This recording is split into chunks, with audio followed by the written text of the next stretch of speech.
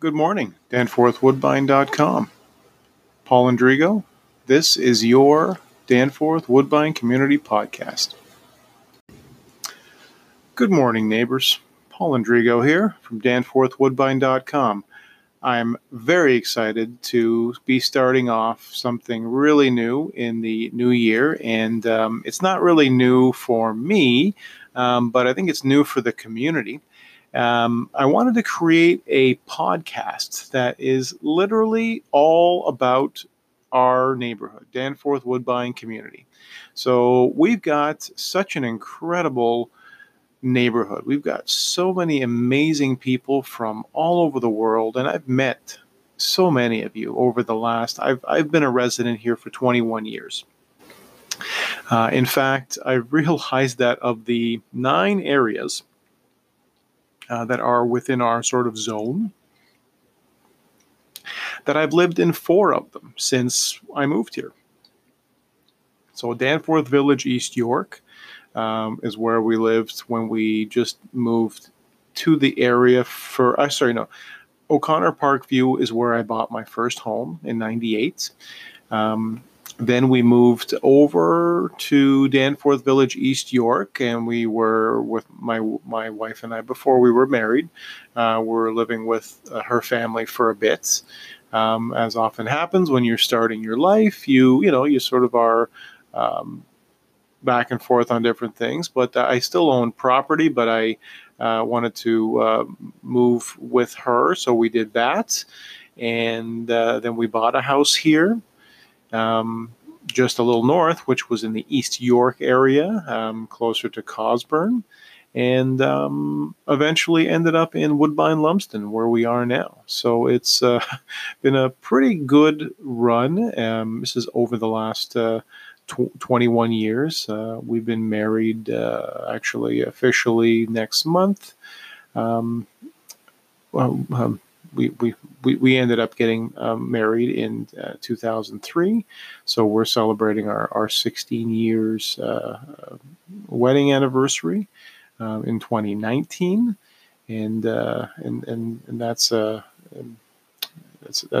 sort of a big milestone for us. But again, this podcast platform was created for you guys. I want more than anything to have this be the place where your stories are told. Again, I've heard them individually over the years, and I've met some incredible people from all over the map, from people who've left countries that were just full of violence and came over here to start a new life, and I've been very happy to say that even one of my clients who came from another country as a refugee has not only come here and survived, but this person has gone beyond that and thrived and actually built a real estate empire that is so admirable, considering again that he came from very, very little means and just scraped and worked very hard over the years to build an empire. And that's that's a common story for a lot of my clients, and many of them happen to be people who live here who've just been, working slowly up the ladder, and it really hasn't changed. Of course, the numbers have changed, and yes, it is more challenging to get into the housing market in general this year, and in like recent years as well. But there's always a will. When there's a will, there's a way. So if you've got enough reasons to make it happen, and I'm currently helping, for that matter, some amazing young families in our neighborhood figure out, how to get to the next level on their real estate goals and their life goals. And some of it is, there are challenges, and I'm trying. And again, this is just what I've been trying to do for as long as I've been doing real estate, which the real estate part, I've lived here in 21 years. I've been doing real estate for 19 of those. I was an investor before I became a realtor. Didn't really like the approach, I'd say, that the realtor was using, and I thought I could do this better with my hands tied behind my back. And turns out that I did, I could, and I did, and I continue to do, I think, a lot more forward thinking than the majority of the people that were helping me at the time. And I think the same goes for right now. Even just the fact that again, I've had a very good run in the last little while with my main podcast, which is Toronto Real Estate Unfiltered. I started that last year, and I really wanted to sort of go from where there's a 1,000 real estate bloggers, and all of them seem to be spitting out the same ghostwriter information. Absolutely no emotion in there, because again, you don't even know for sure if these people are writing these things. But in the case of podcasting, and I believe there's people that know a lot more about it than I do, and Seth Godin is one of those people. And his comment when this podcasting is the new blogging. This was just last year, and even before that, I was listening to podcasts for many years. To me, it's always been the preferred way, because we're all busy. I listen to podcasts whether I'm on the way to a client appointment, or sometimes as I'm working out, I'm listening to something that inspires me, and I love hearing people's stories. So I read biographies. I love watching the behind the music, or behind the music documentaries of bands. I'm a huge music fan. If there's ever, if we're ever in a room and there's and if we ever start talking about music, you better make sure you've got a couple of drinks ready, because we're going to be there for a while. Because I can talk music for hours. I can talk fitness and health for hours. I can talk about local business. I can talk about housing. I'm not really too much into the politics behind it. I'm more of an action person. I know that even in our city, and even in our area for that matter, we're probably at least a decade behind in terms of building the infrastructure that we need for the amount of people. I mean, it's just, there's way too few properties, and I mean for everyone, whether it's low income, whether it's middle income, or whether it's people who are purely buying for investment. When you're living in a big city, and the populations are growing, there has to be, you have to think about this stuff a decade in advance. And I don't believe right now it's happening nearly as efficiently as it could be. So, and that includes transit. We all know that our city is very difficult to maneuver in, and, we're growing, but there are solutions for all these things. And I know even some of you that are in our community are very vocal about this stuff. And again, I want to talk to you guys. I want to hear your stories about, how the community can improve. I want to hear from every local business owner. And I mean every single one. I don't mean just the retail side of things, meaning like because you've got a shop. To me, that's just one side of it. Retail, I want to hear about the online business people that are in our neighborhood, because I know there's a lot of you running online businesses, and I find out about them sometimes accidentally, which is just, it's wrong.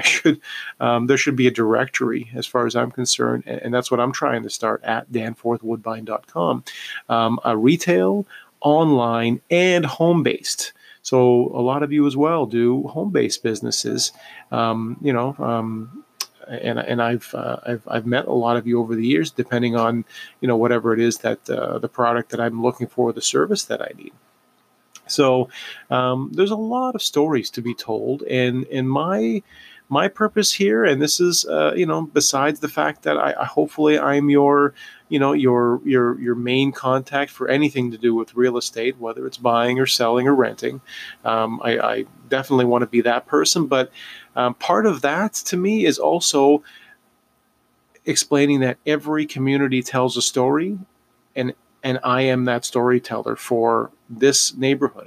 That's what I want my role to be more than anything else. I want to be the guy that sort of keeps track of things. And by doing the podcast, what I think I can hopefully accomplish is to record our history and actually talk to some of you who, some of you have been here your whole life. Some of you started here. Some of you had generations. I know some stories that hopefully I can share here over the next little while with people who've lived here for generations that have, owned, tons of land around here over the years.